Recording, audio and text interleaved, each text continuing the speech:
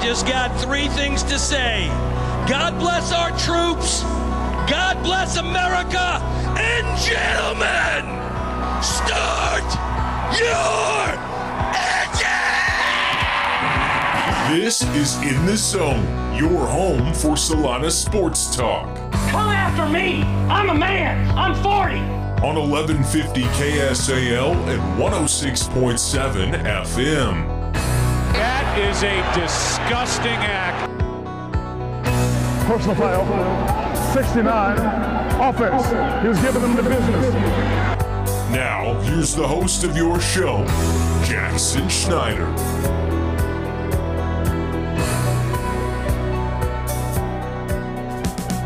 What is up? Welcome into In the Zone today here on Sports Radio 1150 KSAL, 106.7 on the FM side of things. Jackson Schneider and James Westling with you here today, a Monday edition of the show. And James, it's been a pretty newsy last week or so, so I feel like we got to play a little bit of catch up on a Monday, some of the bigger stories that have popped up here in the last few days.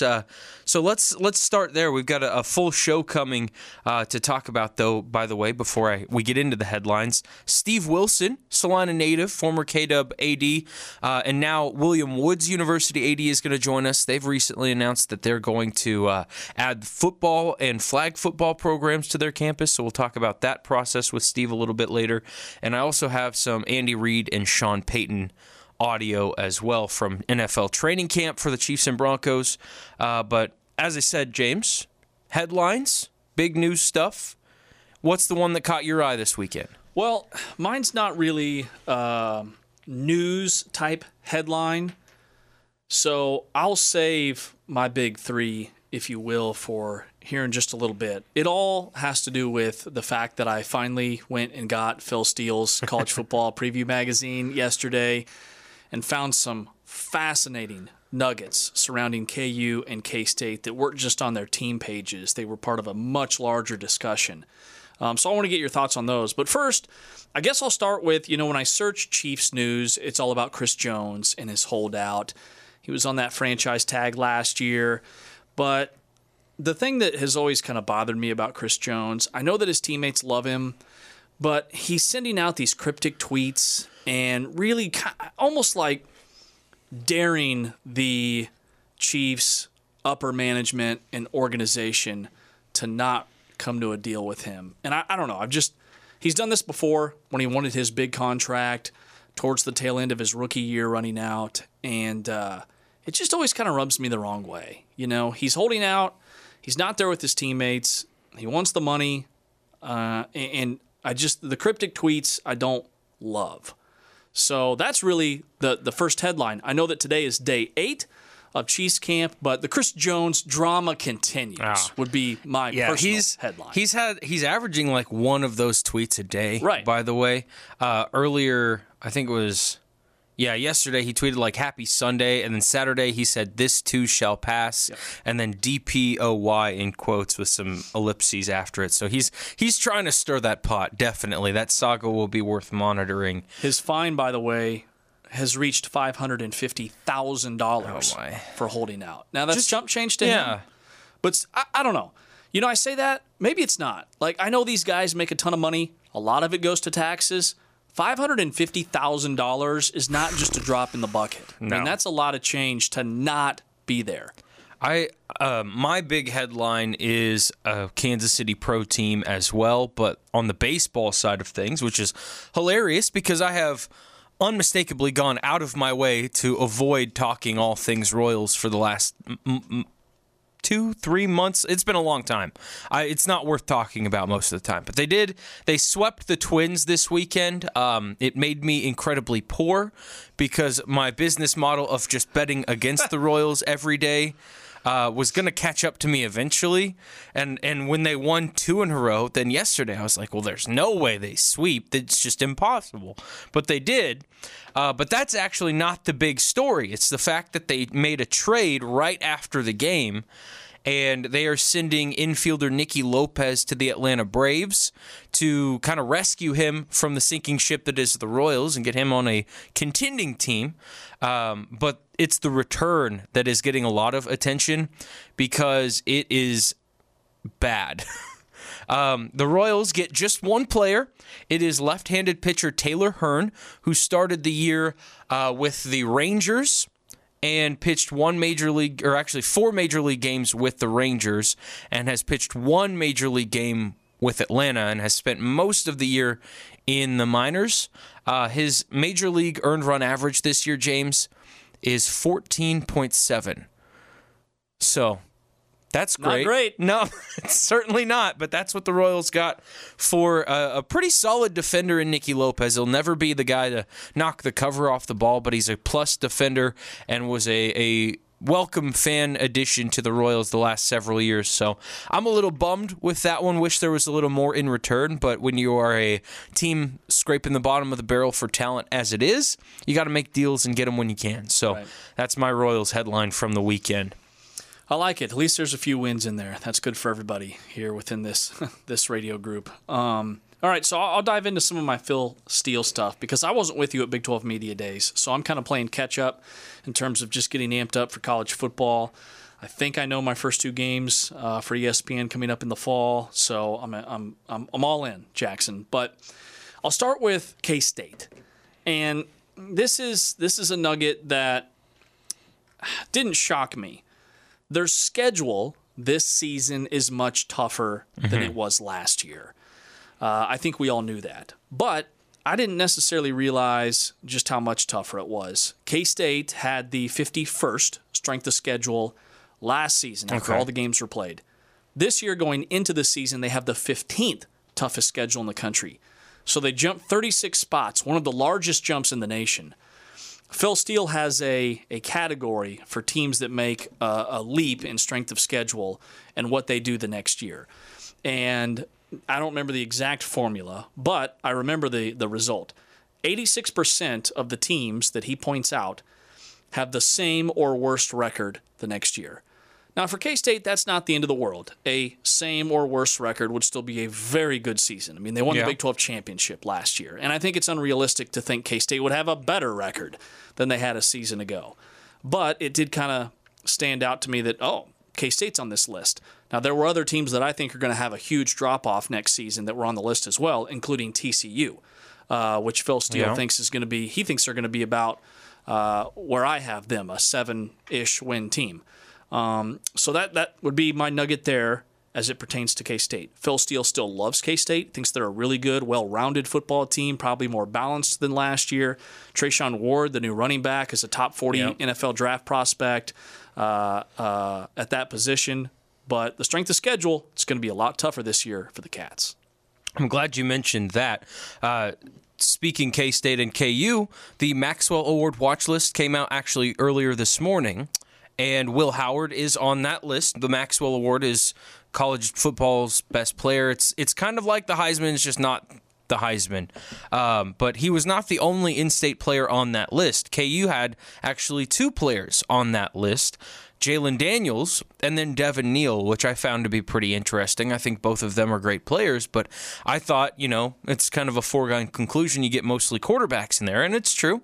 But to get a running back in the mix, it's also kind of caught my eye as well. So there's your bonus K-State KU headline to go along with that, because I didn't know about that scheduling jump, by the way. So that has me intrigued as well. But James, to piggyback on that, can I give you a funny one? Yeah. A little bit. I like to make fun of Nebraska football. And Iowa State, who doesn't? Yeah. There's actually probably a pretty lengthy list of teams I like to make fun of. But those are the top 2. But Nebraska defensive back Miles Farmer has been suspended indefinitely for a failure to adhere to team standards, according to Matt Rule, their head coach. This is a guy who was suspended against Michigan last year for suspicion of DUI. So a guy with a bit of a checkered past. He was not listed on the 120-man roster when fall camp practices began for Nebraska over the weekend. But it's a guy that's supposed to be one of their better players in their defensive secondary, and now nobody really knows if he'll be back, when he'll be back, etc. But the funny note is on the offensive side of the ball for Nebraska, and it's a note in addition to this story. Matt Rule announced that a newcomer to the Nebraska roster, wide receiver transfer from Baylor, Josh Fleeks, reportedly arrived to training camp significantly overweight. And so his punishment from Matt Rule is that he will be held out of practices until he makes his weight. James, the catch-22 here is that if you want a guy to drop weight, wouldn't you want him to be physically exercising like constantly, say, I don't know, in football practice? Right. So I don't know why that punishment fits, but Josh Fleeks will be held out of Nebraska football practice until he can make his weight. Now, when you told me this off the air, I laughed really hard. But I got to thinking, he's being held out of practice. That doesn't mean he's not being held out of a workout. That's true. I bet they're putting him through the ringer with the strength and conditioning staff, trying to get him to a weight where he can practice. I would hope so. I just, like, if you're going to give him those workouts, yeah, I know what you're thinking. Like, make him work really hard. Do it on your own. You know, also make him do the practice stuff, because then when he does make his weight, he's going to be behind. He's not going to know what the heck's going on. Totally agree. He's already a transfer. He's already behind. It's a new coach, new system, transfer. I'm with you. But, yeah, it's a funny ha-ha story for me at the expense of Nebraska football, who I will go on record as saying I think will be much, much better this year, and I'm a big Matt Rule fan. So even though I like to make fun of Nebraska, I can say nice things about the Cornhuskers too. Yeah. Do you have any other headlines? I have one more that pertains to our next segment on our way out here. Yeah, then I'll lump mine together. And I know you have the Phil Steele magazine and had him on the air last week. So I don't know if you got into all this analytical stuff that's at the beginning of the magazine. So he also has a chart, and it charts all 100, and I think there's about 150 now, maybe close to that, FBS programs in college football. And he charts the teams that have the most experience coming back. And he uses a bunch of formulas. It's not just the guys that, he takes transfers into consideration and all this stuff. You know who the most experienced team in the nation is? The Kansas Jayhawks. The Kansas Jayhawks. Why are we so low on KU? I look now, like K-State, they have a schedule jump. It's tougher. I get it. But they weren't getting blown out last year, even when Jalen Daniels went down and they had the tough part of their schedule. I just think that I've got them at 8-4. I'm sticking with that. I think they're an 8-4 football team. They have like 93% of their production total across the board, from quarterback to kicker, coming back. And I just think that they're going to make another step forward. And it's I want to say it's one of the only teams in the country that has its head coach, its offensive and defensive coordinator, and I want to say the majority of the positions coaches back as well. They have the least staff turnover of any team in the nation as well, which is very significant too. They also have 2 top 20 tackles in college football. He ranks every player in their position. One of them was just outside the top 10. Now, K-State's got one in Cooper Beebe, who's listed as a guard, and he's the second best guard in the country. He'll be a first-round NFL draft pick or close to. But KU has 2 NFL-ready tackles as well, protecting both sides for Jalen Daniels. So that was my other nugget. That's an important nugget. We'll probably talk a lot more in depth about that too.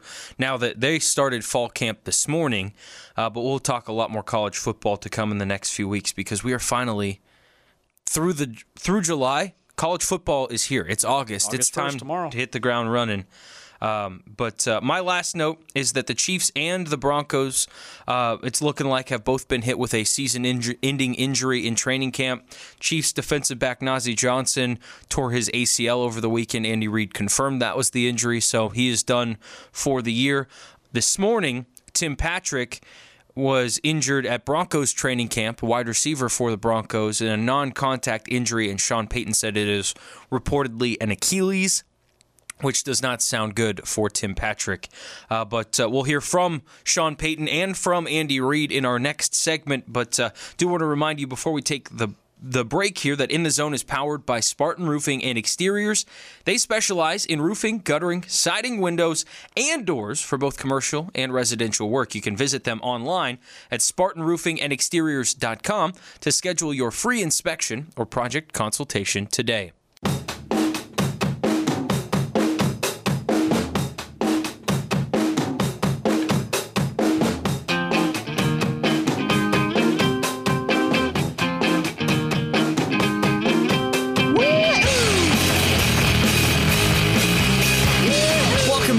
In the Zone today here on Sports Radio 1150 KSAL 106.7 on the FM dial as we continue moving along through a fun Monday show. A lot to catch up on throughout the headlines and things going on in the world, but football is the focus. It's always the focus. It's the leader in the clubhouse.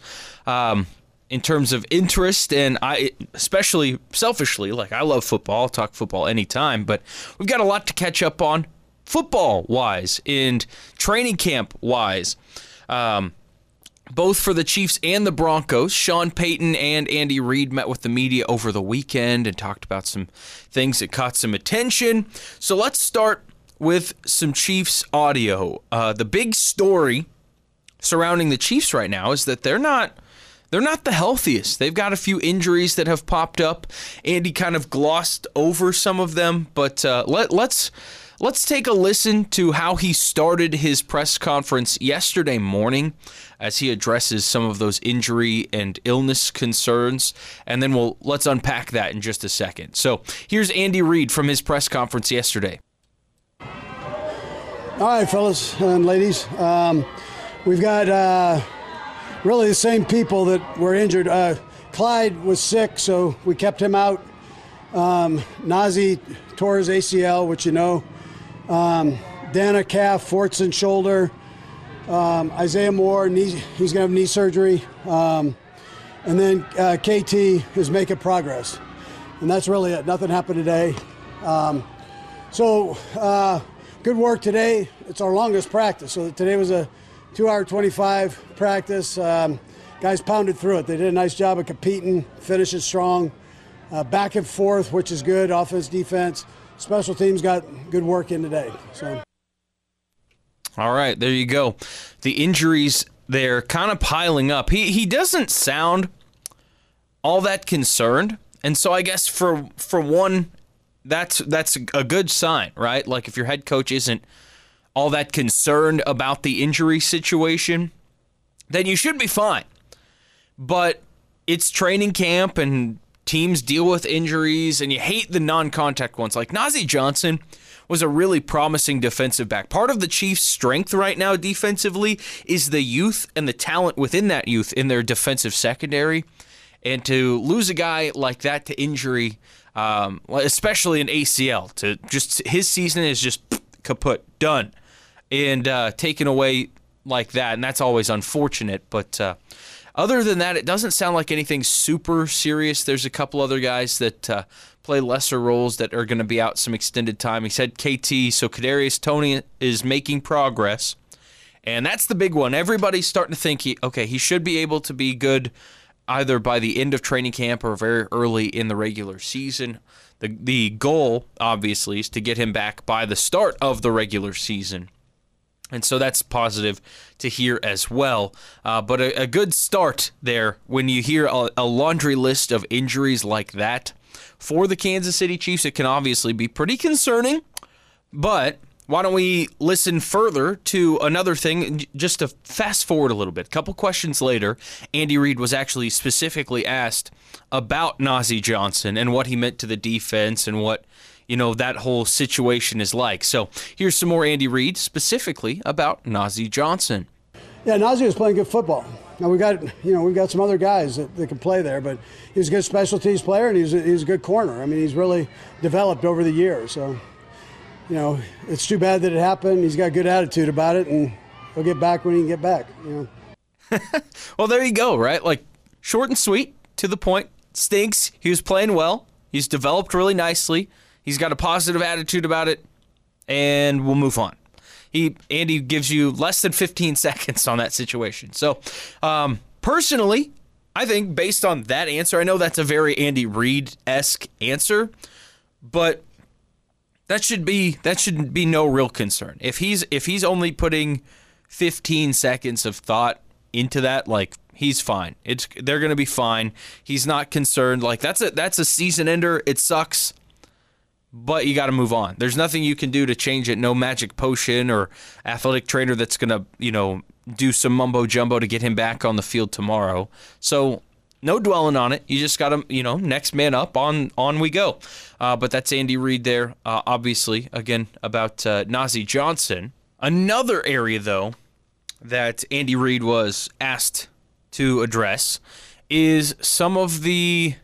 I think it's called, Nate Taylor was the one that asked the question. I think he used the word chippiness. But if you're on social media, you've seen the last 2 days, there have been some clips that have come out of Chiefs camp for some scuffles, and specifically Travis Kelce throwing a punch or two towards other guys in certain drills. I think a lot of it has to do with, obviously, they're competitive SOBs. That's what they do. They go out there, they compete. That's why they're on NFL rosters. And they get a little chippy. They get a little frustrated. It's hot. They're working hard. But Andy Reid didn't seem to be too concerned about that situation either. We got new guys, and everybody's competing. And I'm okay with chippy. That's all right. You got to have an edge, and then you got to maintain that. So it's well and good when it's practice 1 and 2, but you got to keep challenging each other as it goes through. Do you think Travis even needed to say anything publicly yesterday? Well, he's one of our team leaders, so he felt it, and so he did. Yeah, that's all right. Did you have any message? I'm just glad that old that he's got some juice left in him. Did you have a message for him after yesterday's? He grabbed me and said it to me. So he gets it. He understands. See, that's a very football coachy answer, right? You like to see the chippy, you like to see the competitiveness.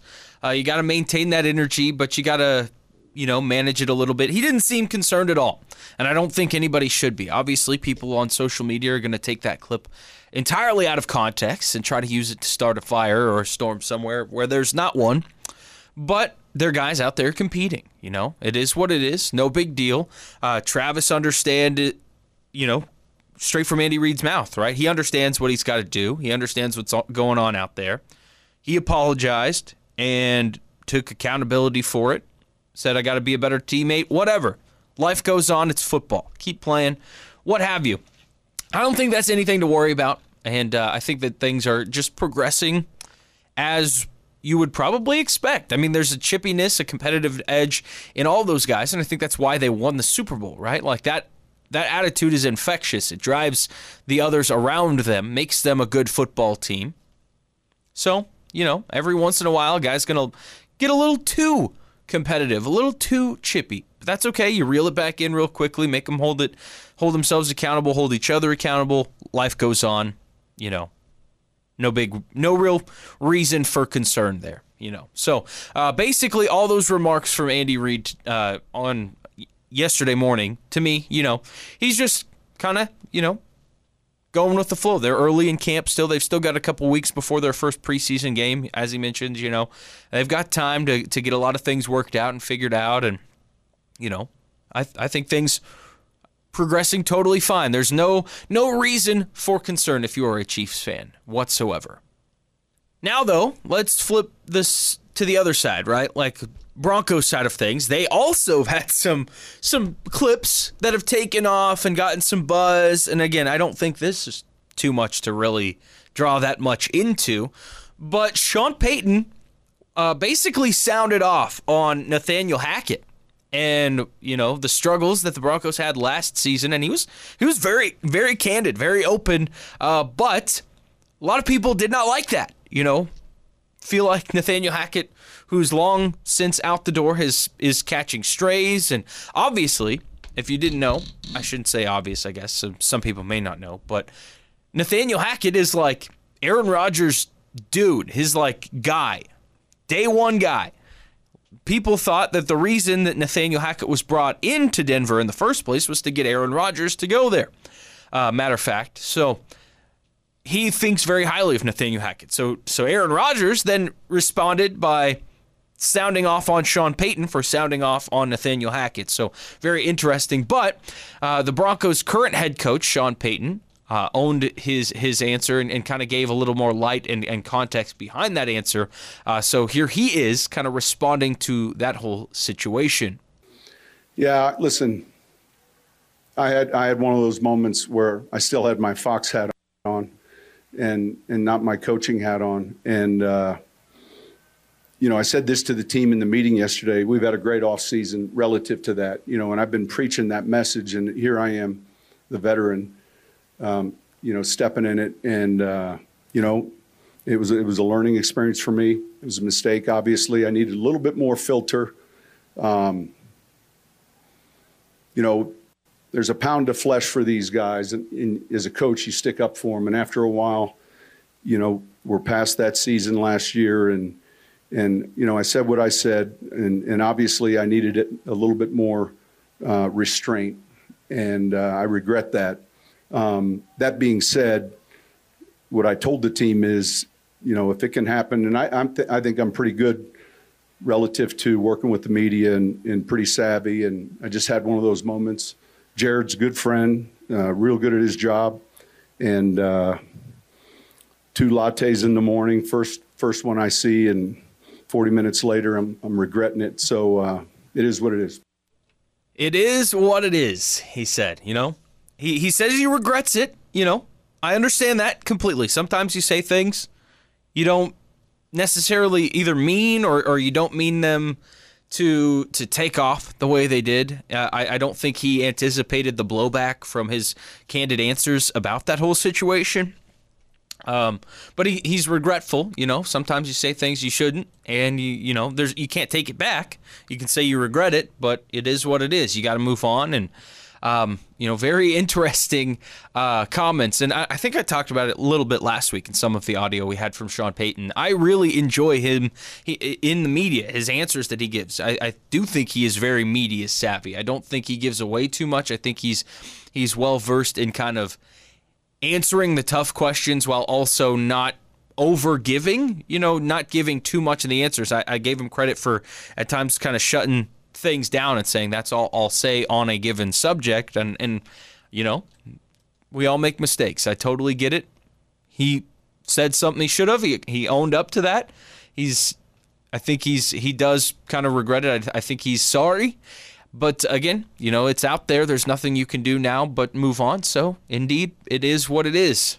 But from a actual football side of things for the Denver Broncos, running back is an interesting situation for them. They've got several that they're currently rostering for training camp, trying to build that position group up and maybe take a little heat off of Russell Wilson a little bit. If you can run the ball efficiently with a running back in the NFL, obviously, it's a lot less production, I should say, that you need from your quarterback. And as much as he still will need to take gigantic steps forward for this team to get better this year, it would certainly be a lot more helpful if the running backs would step up as well. So here are Sean Payton's thoughts on the running back room and how it's come along right now. Yeah, you make a good point. We're in this phase still. So we've yet to see any of these players with pads on. I've seen Tony because we had him in New Orleans. And so I tell the coaches all the time, let's not, be instant evaluators. Let's be slow to judge. Let's rotate these guys through with the first and second and third groups. Let's not, get stuck on where we think guys might be. And then gradually we'll have a chance. Right now it's, what are you doing? Do you know how to get lined up? Do you understand what we're doing so that when you do have the pads on and we're in those preseason games or scrimmages, that because it's hard to evaluate someone if they're having trouble learning what to do or if they're slow to do it. And so it is a little early, but they're certainly bright, willing to learn. They're working hard. That's kind of where they're at. So obviously, still probably a ways to go with the development of several of the running backs in that room. But, likes where they're at right now. Still pretty early in that process, but running back would certainly be an area that could be utilized to take some of that weight off of Russell Wilson's shoulders, especially after some unfortunate news that was received by the Broncos earlier today. A wide receiver injury. That certainly doesn't help. Tim Patrick, it's reported that he was carted off the field today with a left leg injury. It's a non-contact injury, which often means not the best. Sean Payton did say that there's fear that it was an Achilles injury, which may potentially end his season entirely. So we'll keep an eye on that one. But we got to get to a break. When we come back, I've got a great guest, if I could talk. Try to get rid of my tongue-tied issue before this interview. But after this break, we're going to be joined by Steve Wilson, the athletics director of William Woods University in Fulton, Missouri. He is a Salina native, formerly the AD here at Kansas Wesleyan, good friend of mine, and he's doing some pretty big things with his new position that I want to talk about. So very fun, and be sure to tune into that. It's next here on In the Zone.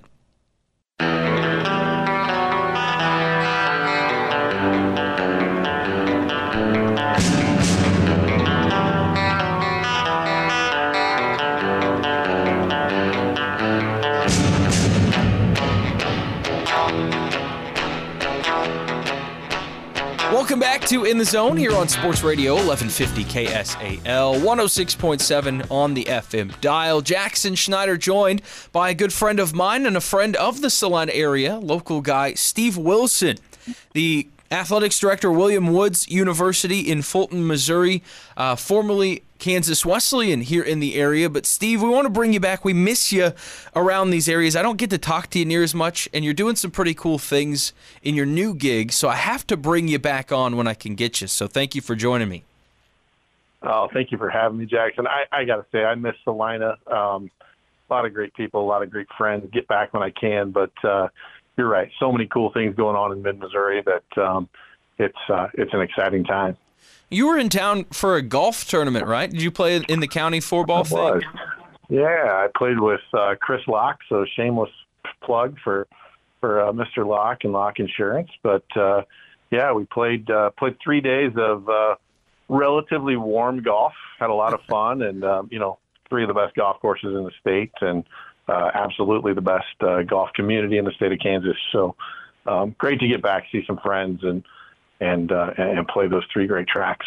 Nice. I bet it was a little warm, a little too warm for me to be out there the last week or so. So you're braver than I. Yeah, those courses do a great job. The folks at the Country Club, Muni, and Great Life do a phenomenal job of keeping cold liquid beverages in front of you. But there's just at some point it's just darn hot, and you go out there and bear it. Well, I hope your new office has a nice air conditioner, because I know you're working hard. You got to stay cool and a good frame of mind, because all these big things you've put into motion here recently are long projects. It's not a one-day thing to build a football program or a flag football program or the other things that you've added here in your time with William Woods in a short amount of time. But let's start with that. How did you come to the conclusion that adding football was the right move for William Woods, and how you kind of went about getting that thing started?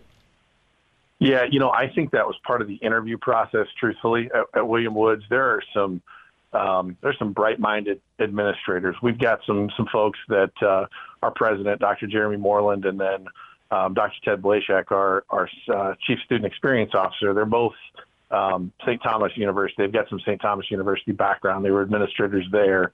They started football down there, and they're wildly successful. They were a team that was knocking on the door of the NAIA playoffs last year, just 5 years in.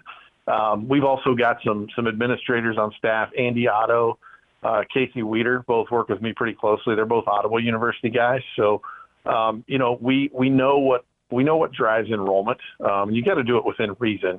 But football is one of those drivers. And then, flag football, women's flag football is such an emerging sport, and it's catching so much attention. We want to be a part of that. And we want to be a part of that in the Midwest. And so, but it was important for us to set expectations, set timeline, and we really started that work from about the minute I was offered the job in December. And, early meetings in January, we were talking football. We were talking, how do we do this? And then, we've got some backing. We've got some community folks and some folks in the state that are just really excited to see us play. They're really excited to see us be successful. And so, timing is right. We are in growth mode, and it's time to get it going in mid-Missouri. Again, Steve Wilson is our guest, Salina native, current AD at William Woods University in Missouri. Now, the most, I would argue, the most important thing about building a football program is finding the right coach to start with, right? You got to have somebody that's going to kind of be in it for the long haul and want to build that thing from the ground up. So tell me, how did you go about that decision in making your first hire and making sure it was a guy that was going to be the right one to start with that first real building block? Yeah, coaching searches are unique. Each and every one of them is going to be a little bit different. And arriving on Julian Mendez, the guy just fits. He fits our culture. He fits our want-to attitude. He's willing to dig in, roll his sleeves up, and he's already recruiting. We've got visits starting tomorrow with football players for the following year. It was we did interview. We had 3 candidates that came to campus. What we liked about Julian was, one, he's got some familiarity coaching the game in this area. He was the associate head coach at Ottawa University at one point. He's got Texas high school roots. He came to us from Odessa High School, so out in a pretty fertile ground for high school football. It's the network he brings. We've also brought on our first assistant coach. Our defensive coordinator is going to be a familiar name to the state of Kansas. He's already announced it on Twitter, so I don't feel bad putting it out there. But Stephen Dudley from Fort Hays State will join us as our defensive coordinator. So we've got good recruiting ground between those 2 guys. We'll add 2 more to the staff after the season's over. We're going to keep other coaches on the field and kind of evaluate who we'll bring in. But it's about fit. It's about culture. We can't bring in an individual who doesn't matter how good a football coach they are. If they're not going to mesh with the rest of our staff, and we've got a pretty strong staff here at William Woods. So if they don't mesh with that group, it's just not going to work. And we knew from the minute Julian was on campus, we knew he was the guy. And then likewise with Coach Dudley, we knew what kind of strong staff we had in those 2 guys. Well, I want to talk about the culture that you're building within that whole athletics department, because you've made a handful of hires, some big ones. You had to hire a men's basketball coach pretty early in your tenure there as well. So what is it exactly that you're looking for in that culture, in that fit, when you're making hires to make sure that you're not only hiring someone that's going to, win in their respective sport, but help you as your athletic department continues to grow, win as well? Yeah, we've got to win in 4 buckets, and we're doing things right if we do that. One is academic. So we are student athletes. We are here to get the education, get the degree, and go do something great with it. And then the other 3 are in any interchangeable order, but athletic success, obviously wins and losses are pivotal. Social success, how you're going to act out in the community, and then financial success is huge. Are we raising money? Are we spending correctly? Small colleges come with finite budgets, and we need to be sensitive to that. University is your best donor to that program, so you got to treat it responsibly. When we're looking at coaches, though, what we wanted was strong academic, a strong awareness of why academics is important. And then, truthfully, we're going to act right, and we're going to go out and win. And those are the things that we've done. I'm extremely excited about men's basketball coach Jordan Ashton. Comes to us from Iowa Wesleyan University. Unfortunately, he had to go through something that I had to go through, but he had to go through it as a professional. I got to go through it as an 8-year-old kid, and my dad was a coach at Marymount College when Marymount shut its doors, and Coach Ashton had to do the same up at Iowa Wesleyan. that misfortune is our blessing. He's going to bring about 6 of his guys with him. The recruiting class is strong. We are extremely excited about the hardwood this year. And we've got a couple of games that are going to be played out there in Kansas against KCAC schools. So I'm excited to get back home, excited to see what a guy who was 27-3 last year can do. We also hired a new bowling coach that's been to the NAIA championship match, I think 3 or 4 times in his career. So we've surrounded other winners we've surrounded winners with other winners. And it's going to be a very exciting year. It certainly sounds exciting. I mean, you have a full fall, I guess, before you really get to see the on-field product, but you've got a lot of other sports that'll be successful here starting in the next month or so. But I thought of this. I should have asked before I asked you about the other coaches that you've hired, but football stadium, like, is there one in the works? Are you working on trying to figure that out? I saw you put some feelers out for some surfaces, so like maybe some turf projects in the future. But is there a stadium in the works there for your?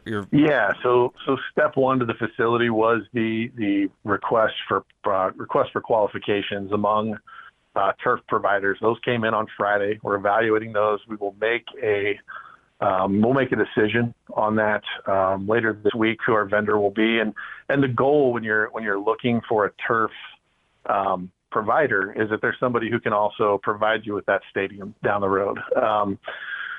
We need to be prepared and go out and ask and be an institution that can show off our grandiose plans for a great facility, while at the same time, kind of have it in our back pocket. Okay, this is what we need to do to be playable, because we want to play games on campus. So there's kind of 2 iterations of what we want to do.